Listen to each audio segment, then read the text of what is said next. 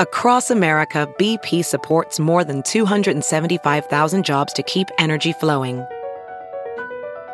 Jobs like updating turbines at one of our Indiana wind farms and producing more oil and gas with fewer operational emissions in the Gulf of Mexico. It's and, not or. See what doing both means for energy nationwide at bp.com/investing in America. All right, we're in business, everybody. Hour number 2 of your Ben Joravsky Show is just moments away. But before we get into that, we got to thank the following unions for jumping on board and sponsoring this program. Unions like the International Association of Machinists and Aerospace Workers, Local 126 and District 8. That's correct. The International Union of Operating Engineers, Local 150. That's correct. And the International Brotherhood of Electrical Workers, Local 9. Thank you to those unions for jumping on board and sponsoring this podcast. And, of course, today's Ben Joravsky Show is brought to you by our good friends at the Chicago Federation of Labor. Benny J., take it away. Lisa Solomon with me once a week now, it seems. Cannabis Conversation. Lisa Solomon from the Chicago Reader. Lisa, welcome back. Hey, Ben. Always great to be here with you. And we have a special guest. I'm going to allow you to introduce the special guest. But before we do that, why don't you give some updates? You have any updates you want to give about the state of cannabis in the state of Illinois? Some news in the Sun-Times today, nearly $110 million in recreational weed sold in Illinois since January. So it's a booming industry. It is. And it's interesting because while cannabis was deemed an essential business, the state did not say whether or not they could continue rec sales. The assumption was that it was okay. However, most dispensaries have elected voluntarily to halt rec sales or to limit rec sales to a couple of days a week, shortened hours, so they keep the rec purchasers apart from the medical patients. I still don't like that determining difference, rec versus medical. Most people use it to, self-medicate. We've talked about that plenty of times. It's healthier, most people think, than alcohol if you're looking to relieve stress, relax. But for people with the more serious illnesses that are more at risk, it's great that the dispensaries are giving them time to get in there without the other people. And also most have put in place the curbside pickup. Again, the state pivoted so quickly to put that in place. So we're all grateful for that. Couple other bits before I welcome my special guest. Again, we want to thank all the reader supporters that have donated to our donate drive by going to chicagoreader.com/donate, or for buying our collectible coloring book that a lot of area artists contributed to, that Chicago Reader book. And very appropriate for the cannabis segment, we have another special book coming out on 4/20. It's going to be a cannabis activity book. I'm going to hold off on sharing the name, but it's going to be a combination of coloring pages, recipes, and activities. Mm-hmm. And so we've got a great group of contributors. If you are looking to contribute to that because you're a chef or an artist or have some really fun weed games you can play from the comfort of your home, shoot me an email at lsolomon@chicagoreader.com. That's LSOLOMON @chicagoreader.com. And now we've got an amazing guest on today that can share a lot of very relevant information with us. His name is Stephen Gough, and he is the founder and president of Onsen Labs. I had the pleasure of meeting him a couple years ago at a medical cannabis convention where Mara Gordon and Christina Sanchez, some researchers featured in that movie I keep telling you to watch, We the People, presented. So Stephen's a lifelong entrepreneur, and he had a lot of experience in tech-driven heating solutions. So he is here to talk to us about vaping, vaporization, different methods of inhalation, and how during the time of COVID-19, if you need to inhale for your pain relief, stress relief, whatever it is, how to keep yourself as safe as possible in these times. So, Stephen, take it away. How's it going? It's going well, Stephen. Welcome to the show. Good. Thank you. And so right off the bat, Lisa sort of set the table with that. Different methods of vaporization. Just the notion of inhaling anything is scary and frightening to people at this moment with coronavirus. Talk a little bit about some of the fears that people may have about ingesting any kind of smoke into their lungs, particularly now. Sure. I mean, inhalation isn't scary when we think about it through like a vaporizer or a nebulizer, or an inhaler for medical purposes. And that's what people are doing with cannabis. So it just comes down to what is it that the person really needs and what struggles are they dealing with, and what's the best uptake method for them considering their conditions. I think I heard earlier in the show you smoke yourself there, Ben? Well, I was in the 70s. I was a big user of recreational reefer. That's correct. I stopped in about 1980 or 1981, Stephen, and I can't remember because I was high at the time. That's a joke I make every time I say it. Our listeners are probably really sick of it by now. So I am not a user. I could go on and on about this. I am not a user of the product, but I am a lover of marijuana culture. I'm obsessed with it. We could talk about marijuana movies all day. And I was on board for the legalization of marijuana for years and years. I've been writing columns in the Reader about it because I thought it was utter hypocrisy that so many people used it and we pretended. I could go on and on in this subject, Steve. It's one of my favorite topics. So I am not a user of it. But people would be like, Ben, you must smoke every day the way you talk about it. Because I talk about it almost like I'm a champion of using marijuana. But no, I am not currently a user. Although Lisa's always telling me, Ben, if you use this kind, it'll be good for you. And we bring on different experts that are always making recommendations to me. Anyway, so that's sort of where I come from on this. So you've coughed though. When you smoked before, have you coughed because of it? Yes. Oh my God, I could tell you. Okay. Yeah. Yes, indeed. Big cougher, Steve. Yeah, left lung, right lung, whatever. And I'm actually very glad. Thank you for saying my name right, Lisa. Also, another way to remember my name is No Cough Gough. As I manufacture vaporizers. So basically, for the listeners who don't know, when we light something on fire, when we combust it, we undergo a process called pyrolysis, where we're using the oxygen in the air to fuel the fire. And so when we burn cannabis, everything is being denigrated and destroyed at these ultra high temperatures, and probably more than half the plant is just wasted. And that's a good point when you're inhaling. Once you stop inhaling, that smoke trailing away is lost money, right? It's just trailing away. So vaporization is a lower heat method where we're only applying maybe up to 450 degrees to it. We're just warming it up enough to boil off the essential cannabinoids and terpenes for inhalation. So it's a much cleaner experience. You don't cough unless you really crank up the temperature and you need like a high cannabinoid like CBN for sleep or something. Then you might turn it on high to try to release that. But usually you can get the THC out, boils right around 363 F. And you can get that out at a temperature where you're not coughing. So it's really easy. It's smooth. You don't even feel it coming in. A lot of people tell me that first time. Well, there's a lot of fears that people have about just the notion of vaping. Address those. There's so many concerns about, I guess it's with cigarettes in particular, but somehow that this is a way you end up getting more of the poisons that you're taking in when it comes to cigarettes. Just talk about the fears that people have about vaping in general. Sure. So vaping is a very general topic.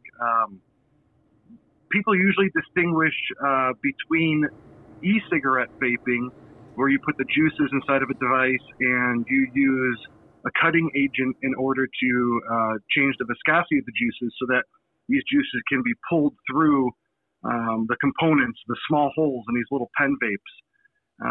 And so an e-cigarette is kind of like vaping, we'll say. That's what people normally associate with that. Usually if you're using the whole word, people will usually use it, vaporization to describe the process more if they're using it for cannabis, let's say. But that's not really a hard and fast rule. That's just kind of what I've noticed in talking to people. Technically, both definitions are the same. They're both vaporization, which is the heating and boiling of liquids into a gas form for inhalation. So the fears with the vaping crisis that we had last year, that's kind of been died down now that COVID's been happening and taking over the news waves. It has to do, in my research, it's really looking like it's pointing to a chemical called vitamin E acetate. This chemical is a new cutting agent to the black market, specifically for cannabis pen vapes, as it provides benefits to people who are cutting these pen vapes, allows the cannabis to be put in at lower concentrations so they can extend how far their cannabis oil goes. And while that might be good for some people who don't really want a lot of oil in one hit, that's certainly not the case because these things this cutting agent doesn't seem to be very well tested yet. And what about other things that could be on the plant? So if you're vaporizing the flower, when you buy it at a dispensary, it's been tested. You can look and see it can't make it to market unless it meets really strict guidelines. And Illinois, I think, has the strictest in the country for pesticides, heavy metals, other toxins. So for people who are buying street weed, either because they just figure, I've already got a source if I go to the dispensary, or the dispensaries are running short on flour, what do they need to be careful of? What is happening when these chemicals are heated? That's a really great question. And just to kind of highlight the seriousness of that question, in California in particular, it's my understanding that there's a lot of grape fields that are grown around cannabis fields.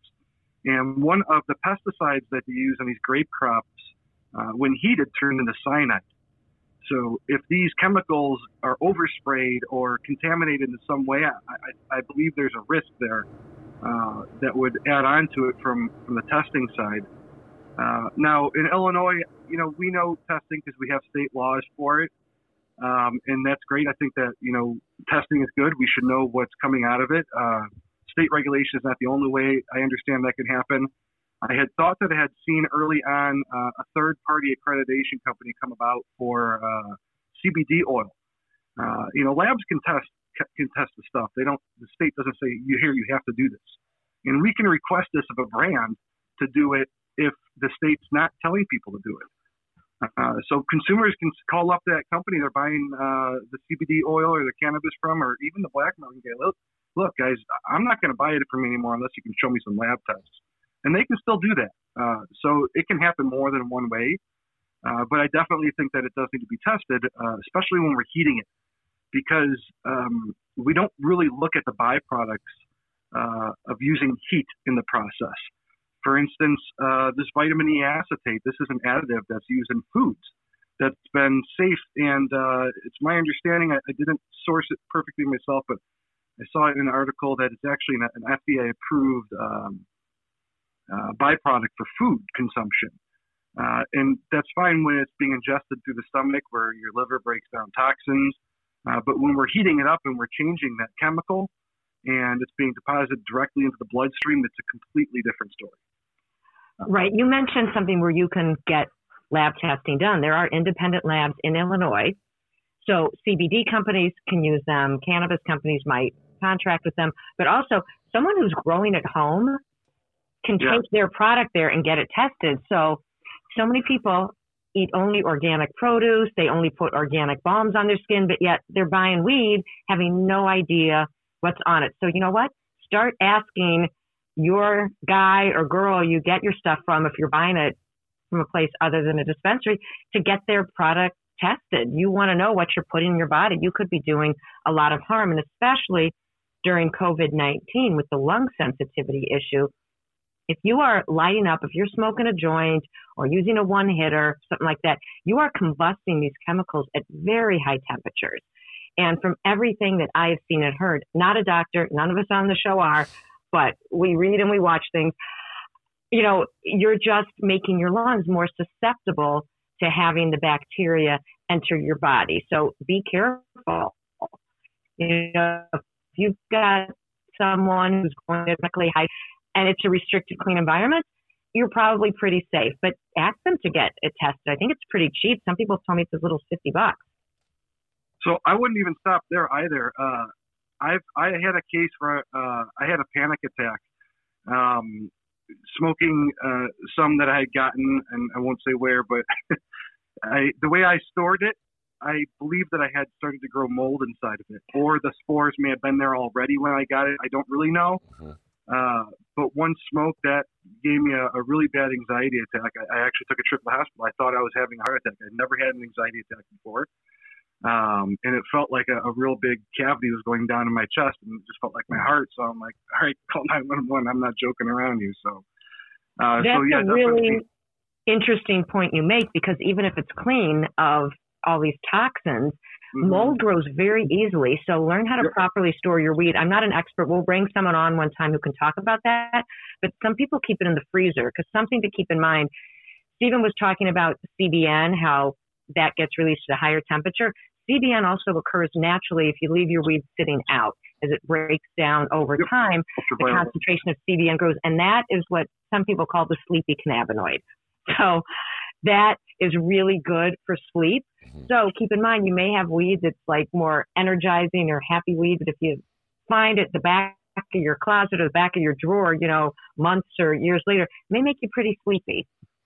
Yeah, and I hadn't heard of freezing. That makes sense, because I understand, the microorganisms are slower at that point when they're frozen. But another way I'm aware of is, a lot of people will sit at their coffee table, plop down on the couch, and all these little spores and such from the couch that probably never gets cleaned, fluff up into the air and then land into your jar on the coffee table or your device. It's really a better practice to do it at counter height and in a kitchen where you're constantly keeping it clean, if you can.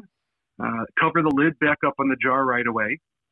And then another little tip that could help too is I use two-way moisture control packs to maintain the relative humidity of the herb for an optimal vaporization, because water content does help the heat release of these cannabinoids better.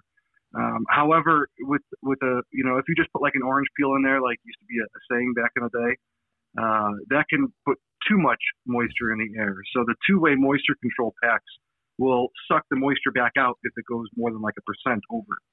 So that can help in the storage. Stephen, will you talk more about what those are and where you get them? Is it like that little thing you find in a pill bottle? I've seen some cannabis bottles that come with it. But no, the pill bottles, you're usually talking a decadent packet, something that's absorbing all the moisture in it. These are moisture packets, so they both give off moisture and soak it back up to maintain a specific programmed, relative humidity within the jar. One brand that I know is called Boveda, Boveda. I like them. It's a brown little pack. There's another brand that's a white pack. I can't think of it right now. But that one is a different recipe, I want to say. And I just can't think of the name of that one right now. Sorry, Lisa. Stephen, you mentioned, I just want to finish your story. You were telling, you had a panic attack, you went to the hospital. Finish that story. What was what ended up happening? And did they figure out what exactly brought it on? They didn't figure out what brought it on. They brought me to, took an ambulance ride down to the Mercy in McHenry, and they tested my blood to see if I had any of the signs of having a heart attack, and there were no signs. And so that's when they said, "Sir, I think you had a panic attack." And the anxiety is, I'm a small businessman, so a lot of times there's a lot of stress coming at me. So I think at that point that also complemented the panic attack that had happened. And I had just smoked prior to that a new strain that I hadn't smoked before from a new supplier, and I immediately canned it back up and I said, I'm done with this. It's too coincidental. Have you ever had that problem before? Have you ever had? This is something we've talked about in this show several times. Folks sort of, I don't know if it's a full-fledged panic attack that they're having when they get high, but have you ever had that before? Yeah, absolutely. I think that anybody can consume too much THC, too much of the psychedelic, and have a panic attack. I would say what's more likely to happen is you'll have anxiety if you do too much, but that also depends on what a person is dealing with.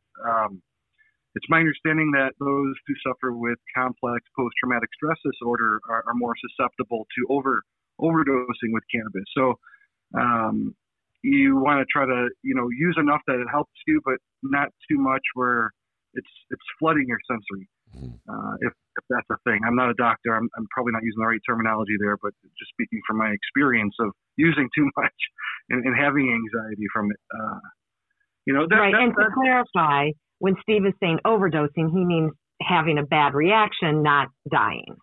Oh, yes. Not dying. No, I mean like smoking too much. Right. Right. And it's not the same for everybody to smoke too much. A lot of people go for that in order to fall asleep. And they don't get that anxiety from smoking too much. So it's a very individual and specific to each user. Also another way of using, I'll say, when dabbing or using concentrates kind of first became a thing, it was very, very easy to overdo it with dabbing. You're taking this extracted oil and touching it to a hot glass surface, and then it's vaporizing, and you're drawing it through a bong or a water rig of some sort. And those large concentrations will just put you against the wall. Now, if that's good or bad for you, I don't know. That's an individual question. Some people, if we were going down the long rabbit hole of addiction, for example, if you get into the study around the rat park experiments, for example, addiction being something more drawn on by environment rather than a chemical force per se.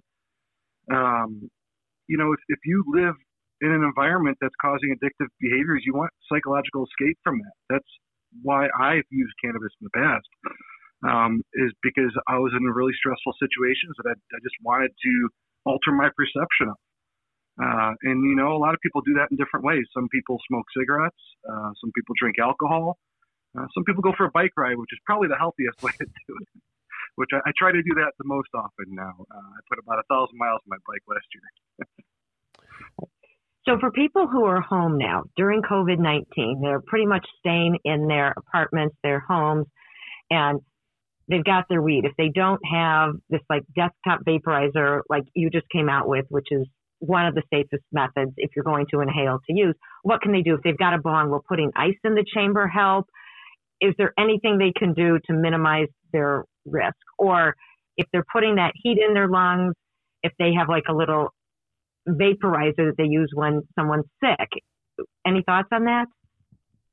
So the type of vaporizer you use also is going to have all of its own risks. For example, a lot of those pen vapes will use a metal filament that heats up red hot, and then it's drawn through with the oils over it. And so what's happening is this metal is being heated up, and it's outgassing and releasing byproducts of the metal at those temperatures. And so a lot of times people will take a hit off of one of those vape pens, and they'll say immediately, cannabis isn't for me. And it's wrong. You can't say that.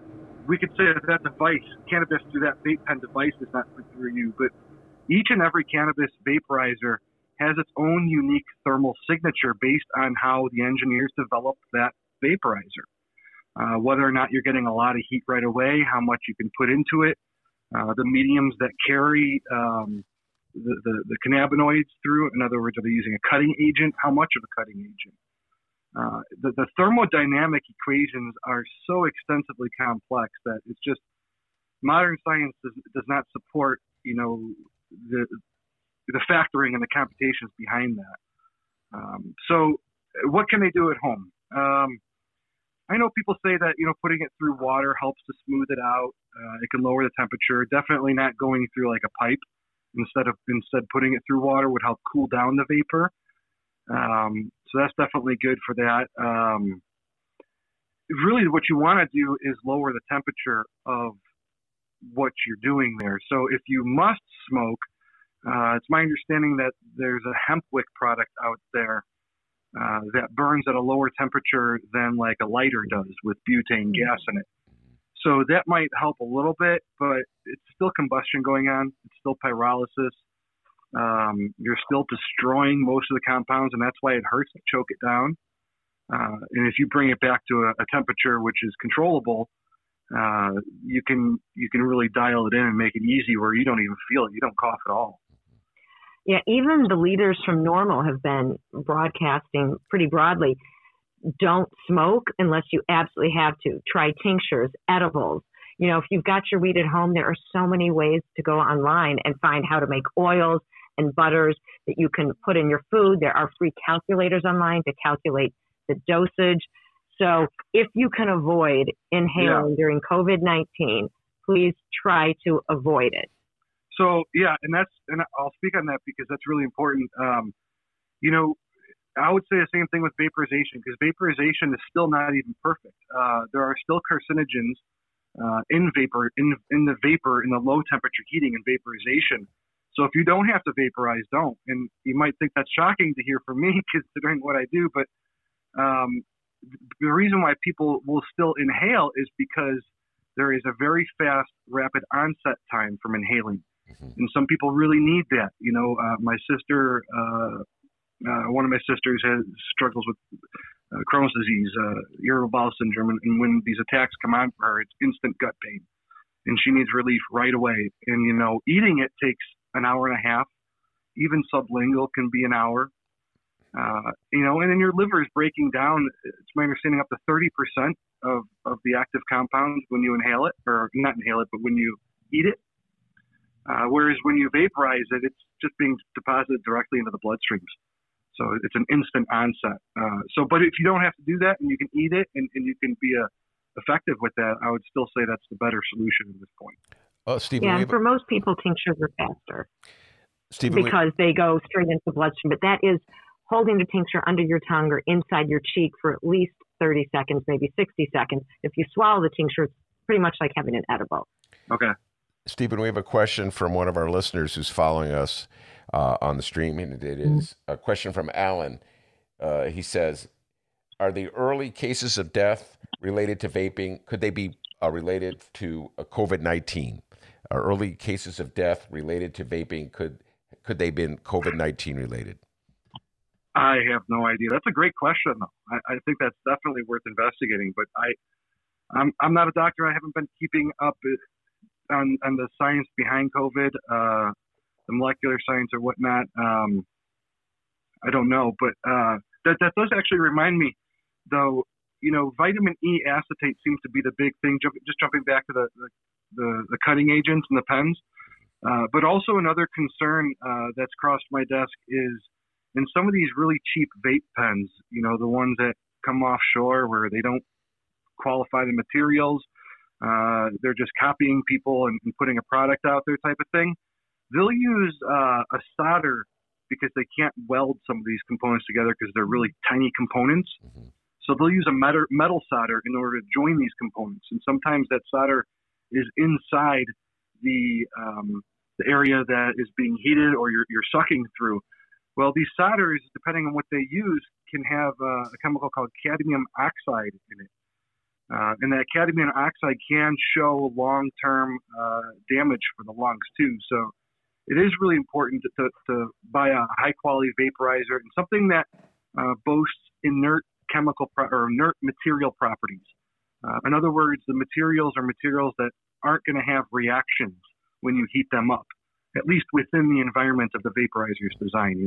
Even ceramic and glass can release byproducts if you heat it up over, I think, like 3,000 degrees F or something like that. So it's really a design spec. You want to make sure that the manufacturer seems like they've designed a product according to the proper materials within the hot zone. The hot zone is really key. Outside the hot zone, these materials are all around us in our home. It's not really a big issue. We're exposed to them. But inside the hot zone where temperatures are getting hot. What do you mean by the hot zone? What did you mean? You cut out there. I said, when you said hot zone, what did you mean by the hot zone? Oh, sure. So on my vaporizer, on the Desktop Pro, we have what we call a heater cover. It's a piece of glass that surrounds the ceramic element. That area, the glass heater cover is getting 350 to 400 degrees F. The element's getting up to 1400 degrees F. And then once you start drawing through the intake hole on that, and then the hot air passes over the wand, which is, again, made out of borosilicate glass. And then we use, on one of our wands, a titanium screen, which is a very stable oxide at the temperatures that we're heating. So that be the hot zone where the temperatures are getting above what you would normally see. And I would say on a limit, like if you get into a hot car on a sunny summer day, you know that smell that in the car? Yeah. That's the off-gassing. That's the byproduct release of the plastics in your vehicles being heated up.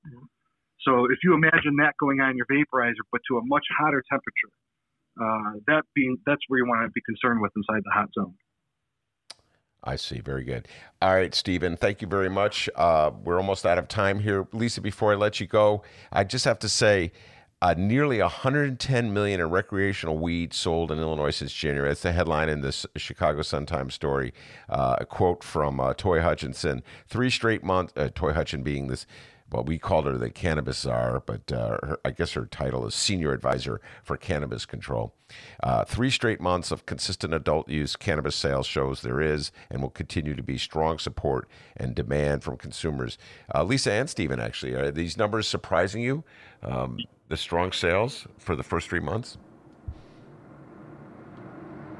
I'm not surprised. I think there's been a demand for it. So many people are regular cannabis users, and it's great that people can now go get products that have been tested. And I'm excited to see what happens when the craft growers and craft producers get their licenses, because we have a lot of people who've been in this business for many, many years that now have the opportunity to get a license and sell it more publicly. And along with that, there will be testing required, which I always like. I think every product should be tested since there's a risk of contamination of some pretty dangerous chemicals. Yeah, no, those numbers don't surprise me too much. Honestly, I think they're probably still really low. And not in the fact that I know the numbers or anything, but just talking to the people I talk to, the black market doesn't seem to be affected that much. So as long as that is still going on, until it's really easy for people just to go out to a store and pick up a bag, that black market, I don't think is going to be affected, and that's where I think we'll see the highest numbers is once we kind of finally shut down the black market and it's all legit. I saw a story on the news the other day. I'll be quick, Ben, because I know we need to wrap, but the police were talking about increasing the police presence around the perimeter of certain neighborhoods in Chicago where they know a lot of street drugs are sold because they're trying to keep down, the transmission of COVID-19. So, Not going to do it. I don't know what's actually happening. That's what they said. The channels of people I know that come through aren't coming through the south side of Chicago. I'm sorry. Well, there's so many pressing concerns that we have now as a society dealing with COVID-19 that busting a dealer, I don't know where that would even fall in the top 20. You know what I'm saying? So I have a hard time. That's the only thing you can say. Yeah. People need their weed while they're home on lockdown. Yeah.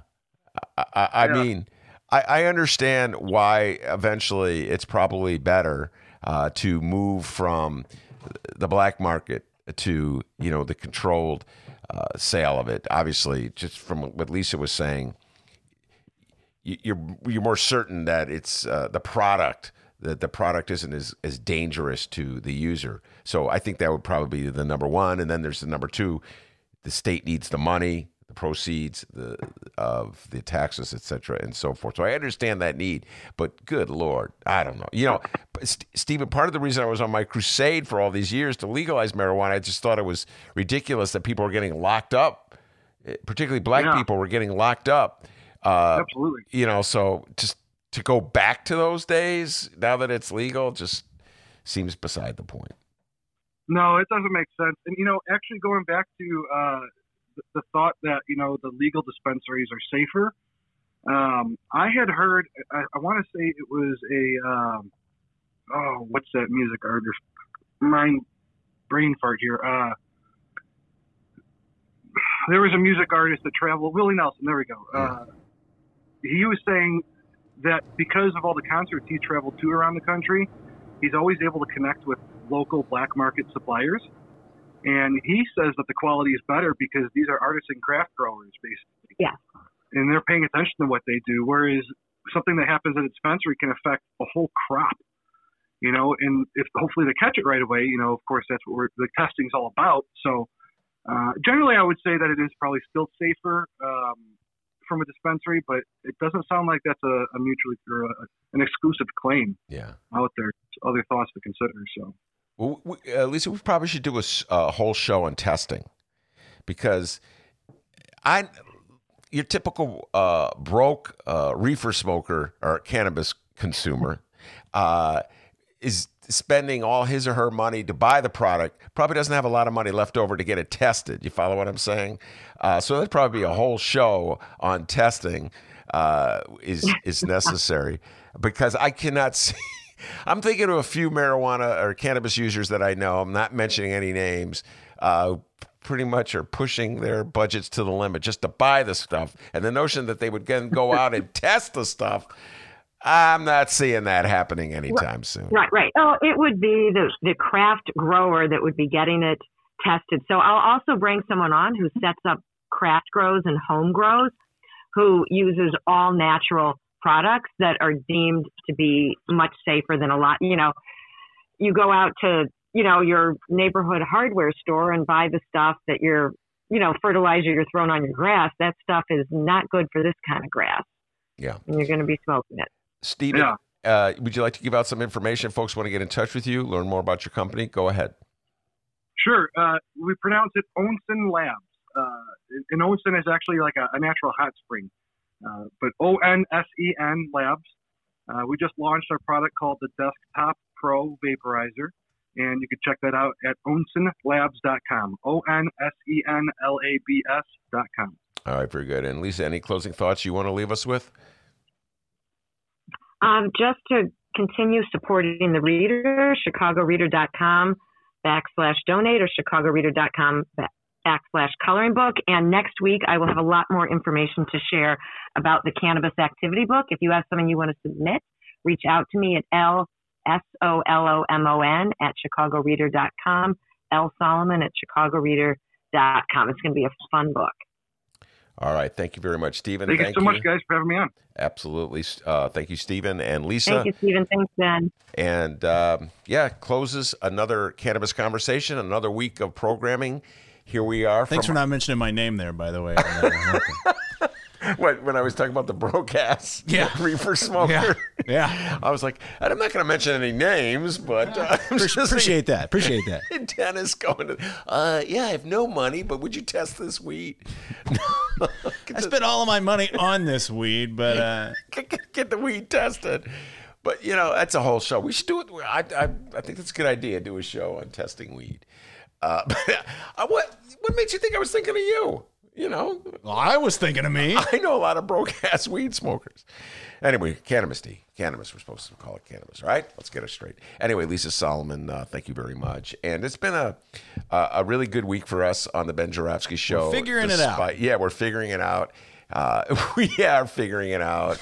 And the stress and strain of these phone calls, I feel as though we've worked our way through it. I think I may have said this on air. I can't remember.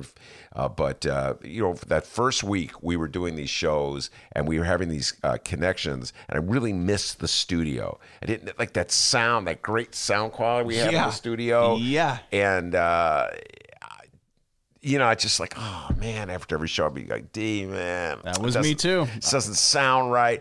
And then, I had a breakthrough. I started watching Colbert and Trevor Noah and, The View. The View, good God. And they were having the same sound issues we were. I'm like, all right.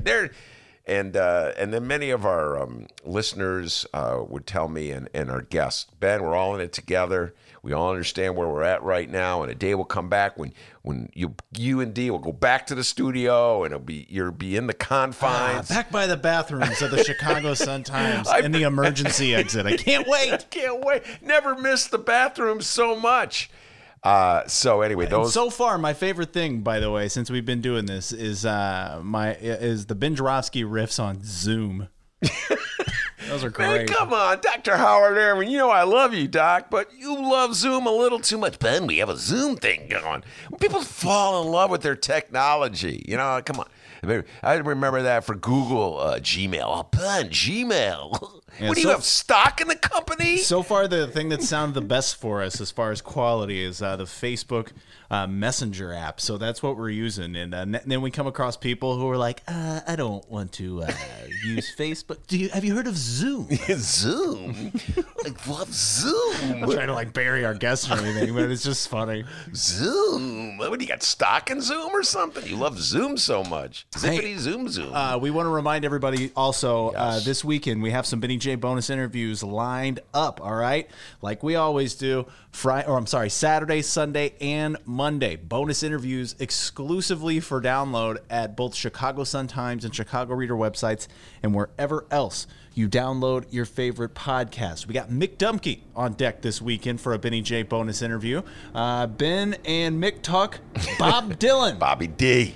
Bob Dylan came out, Murder Most Foul. Dylan fans know what I'm talking about. Non-Dylan fans are like, oh, God, Me. Bob Dylan. Yeah. And yeah, I know the world's split on this subject. There's a lot of people out there don't like Bob Dylan, maybe of the millennial persuasion. But Mick Dumke loves Bob Dylan. He came out with this, it's not even a song. It's like a poem with music in the background. I would say that millennials and folks in the city love Bob Dylan. Bob Dylan's a very popular guy up here, so I think a lot of people are going to enjoy it. This is and it's a deep dive, and the poem song is about the assassination of John F. Kennedy, and Mick and I are obsessive fanatic. We're fanatics on the issue of was there. Who killed Kennedy and the political fallout. So we get into the politics of it. We get into the music of it. It's a great conversation between two Dylan geeks. And that's dropping on Monday, isn't it, Dave? Sure. Okay. I think we still got to have a meeting about that one on which ones are dropping. In fact, I'm trying to look and see which other ones that we recorded here. Miles Kampf-Lasson. Yes. So he's typically a Thursday guest where we talk progressive politics and all things Bernie Sanders. And for a while there, we were talking about chicken sandwiches. That went away. A little bummed out about that. But it's always a great time talking with In These Times writer Miles Kampf-Lasson, and we're trying to switch it up here a little bit, figuring things out, and so we added him. We recorded the interview yesterday, and we talked all things Bernie Sanders and The View and more with Miles. Isn't that right, Ben? Yeah, and Miles, a lot of interesting things to say about the notion from the Biden camp, the Biden bros, that Bernie should just go away. Disappear, Bernie. Leave the scene. Pretend wasn't even here, so we can go back to ignoring all the issues that you raised.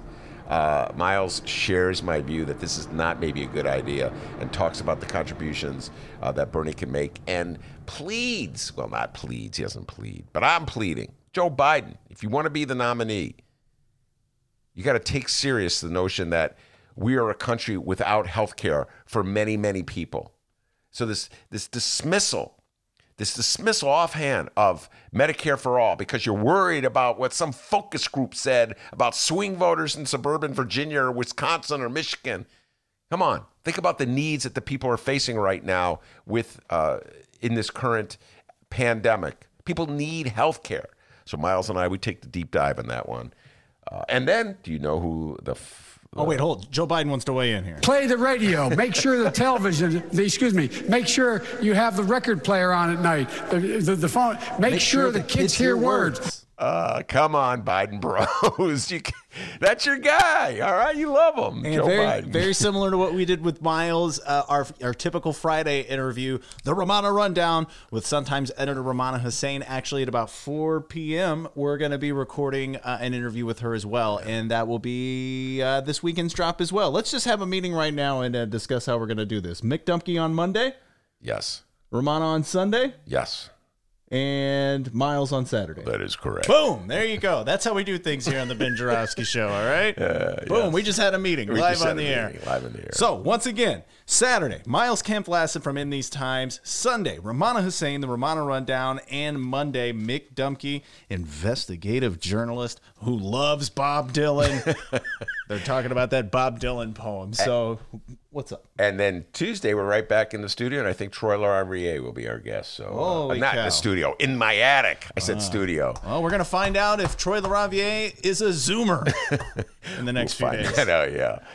So anyway, all right. It's been a great week. We're really figuring things out in the attic, and I want to thank all our guests, and of course, Couldn't have done it without the man, the myth, the legend, the pride and joy of Alton, Illinois. Not only does he handle that control board, folks, but he has to call the guests and not freak out when he does it. He's doing a great job. So. And every now and again, I'll freak out. You know what they call him back home in Alton, ladies and gentlemen? Oh, yeah. They call him White Lightning. Give yourself a raise. Take it out of petty cash. Have a great weekend, everybody. Yes, even in a pandemic. They call me White Lightning.